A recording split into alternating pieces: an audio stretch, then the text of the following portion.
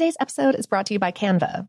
We're all looking for ways to make an impact at work, but not all of us are skilled in visual design. Canva helps you get your point across, simply and beautifully. It's easy to design Canva presentations, docs, whiteboards, and videos. You start with a designer-made template and customize it with your content.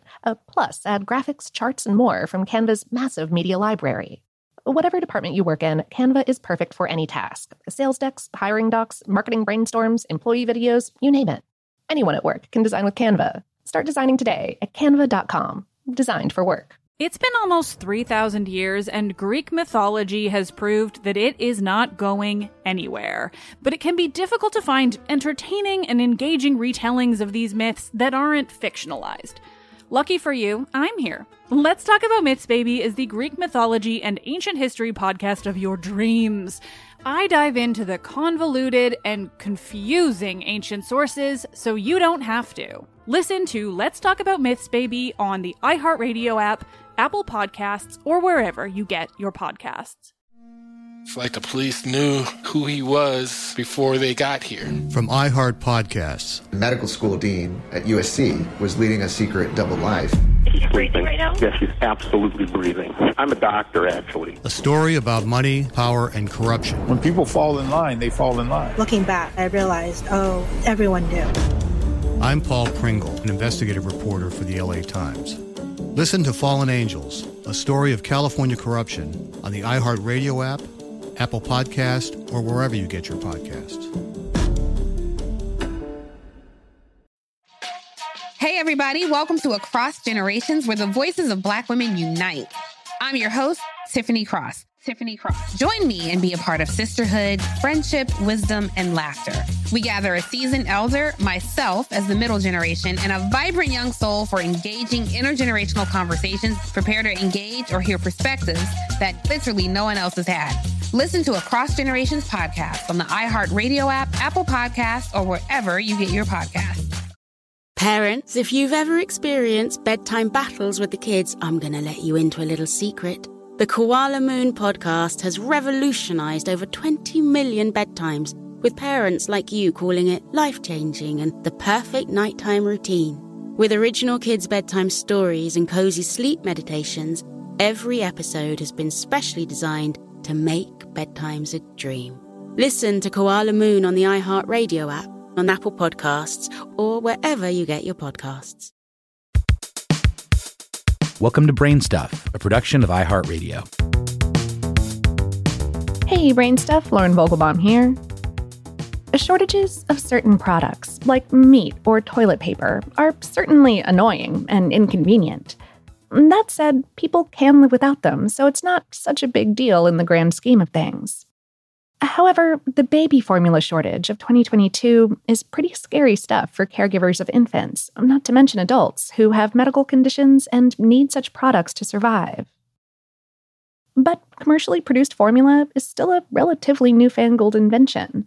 So what did people do before modern formula hit store shelves? Parents had to be prepared in the olden days because many childbearing people struggled with low milk production related to then undiagnosable medical conditions like hypothyroidism and polycystic ovary syndrome, among other issues.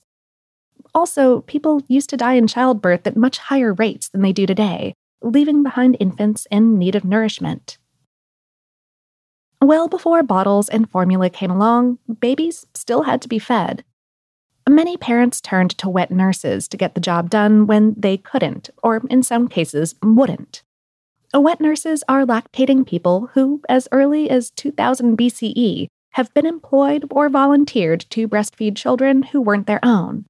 In some cases, wet nurses have been enslaved people as well. Wet nurses were commonly hired for affluent families from ancient times through the 19th century. The job still exists, though its status as a paying profession has largely died out.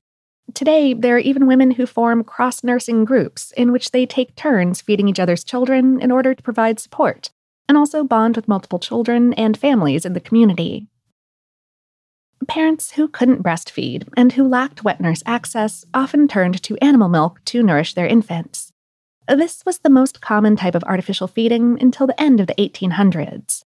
Although many caregivers used cow's milk, milk from goats, donkeys, camels, horses, pigs, and sheep were also used, depending on where the parents lived and what was available.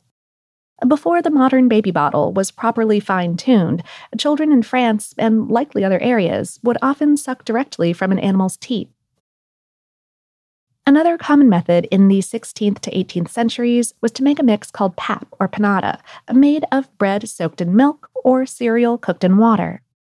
This was fed to the baby via a spoon, a rag, or a special device called a pap boat. But we didn't yet know about the importance of sterilizing the objects that babies were drinking out of, nor how pasteurization worked, nor what nutrients babies need. In the early 1800s, 1/3 of all babies fed with feeding devices died during their first year of life. Of course, other health issues were more deadly back then as well. Eventually, enterprising chemists decided to try to more closely mimic human breast milk, and in 1865, one Justus von Liebig created what's believed to be the world's first infant formula. It was made of wheat, cow's milk, malt flour, and potassium bicarbonate. In 1867, pharmacist assistant Henri Nestle launched a product that was made with similar ingredients, but was easier to prepare. By 1883, there were at least 27 brands of infant food available. While these would keep a child from going hungry, they usually lacked some of the necessary vitamins for infant health. Another milestone in infant formula occurred when we figured out how to preserve foods through canning, which gave rise to condensed milk and evaporated milk in the 1800s. Many pediatricians recommended evaporated milk to mothers for their babies in the 1930s and 40s. The first non-powder formula hit the marketplace in 1951 to great fanfare. For the article this episode is based on, How Stuff Works spoke via email with Dr. Hilary Bashaw, a pediatric gastroenterologist at Children's Healthcare of Atlanta and an assistant professor at the Emory University College of Medicine. She said, "That was a turning point in history when the developed world embraced artificial infant formula, and it became the feeding method of choice for many, regardless of ability to breastfeed. By the 1970s, many were turning back to breastfeeding, and now we live in an era where there are many accepted and safe ways to feed infants. Infant formula today is made up of a careful blend of fats, proteins, carbohydrates, vitamins, and minerals. The most common protein is cow's milk, with vegetable oil for fat and lactose for carbs. With formula currently in short supply, many are wondering if they can make their own version at home, but experts are quick to caution people against doing this. Bashaw explained, making your own formula at home could lead to major health problems or even death. Infants require specific nutrients with careful fluid and electrolyte balances that are nearly impossible to recreate at home. Significant nutritional deficiencies and developmental and growth delays could result from using homemade formulas. Homemade formulas tend to contain far too many saturated fats and proteins for a sensitive young stomach. They also don't have nearly the amount of essential fatty acids or vitamins that an infant needs to thrive, and often feature products like corn syrup, which many babies can't tolerate. Keep in mind that babies used to die of malnutrition, diarrhea, and bottle contamination all the time. Modern, commercially produced formulas, by contrast, are heavily regulated, thanks in part to the Infant Formula Act of 1980, which was updated in 1986. Bashaw said, "There's constant development to make formula as close to human milk as possible, both for improved formula tolerance and to ensure babies on all sources of nutrition grow and develop well." Currently, she notes that there are minimum levels for 29 nutrients and maximum levels for 9 nutrients in infant formula, because babies require a special balance to thrive to their fullest potential. Most caregivers prefer to pick a formula type and stick with it to minimize the risk of upsetting the baby's gut. However, in these lean formula times, it might be necessary to deviate from the norm and take whatever you can get. This is likely to be just fine, says Bashaw. A quote, "Most babies can be given different types of formula, provided they do not have a medical condition requiring a specialty formula. A baby that can tolerate a cow's milk formula will likely do fine with a plant-based soy formula, if that's what's available. Similarly, babies on brand name formula should do well on the generic counterpart of that formula." However, parents with any concerns about switching things up should keep an open line of dialogue with a healthcare professional, especially if a child has medical conditions that require specialty formulas. Plus, a healthcare provider can help manage any gastrointestinal systems that may occur with a formula change.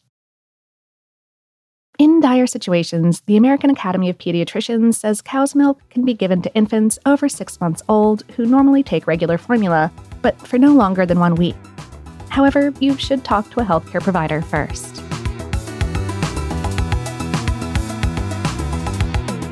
Today's episode is based on the article, What Did People Do Before Infant Formula Was Invented? On HowStuffWorks.com, written by Aaliyah Hoyt. Brainstuff is a production of iHeartRadio in partnership with HowStuffWorks.com and is produced by Tyler Klang. For more podcasts from iHeartRadio, visit the iHeartRadio app, Apple Podcasts, or wherever you listen to your favorite shows.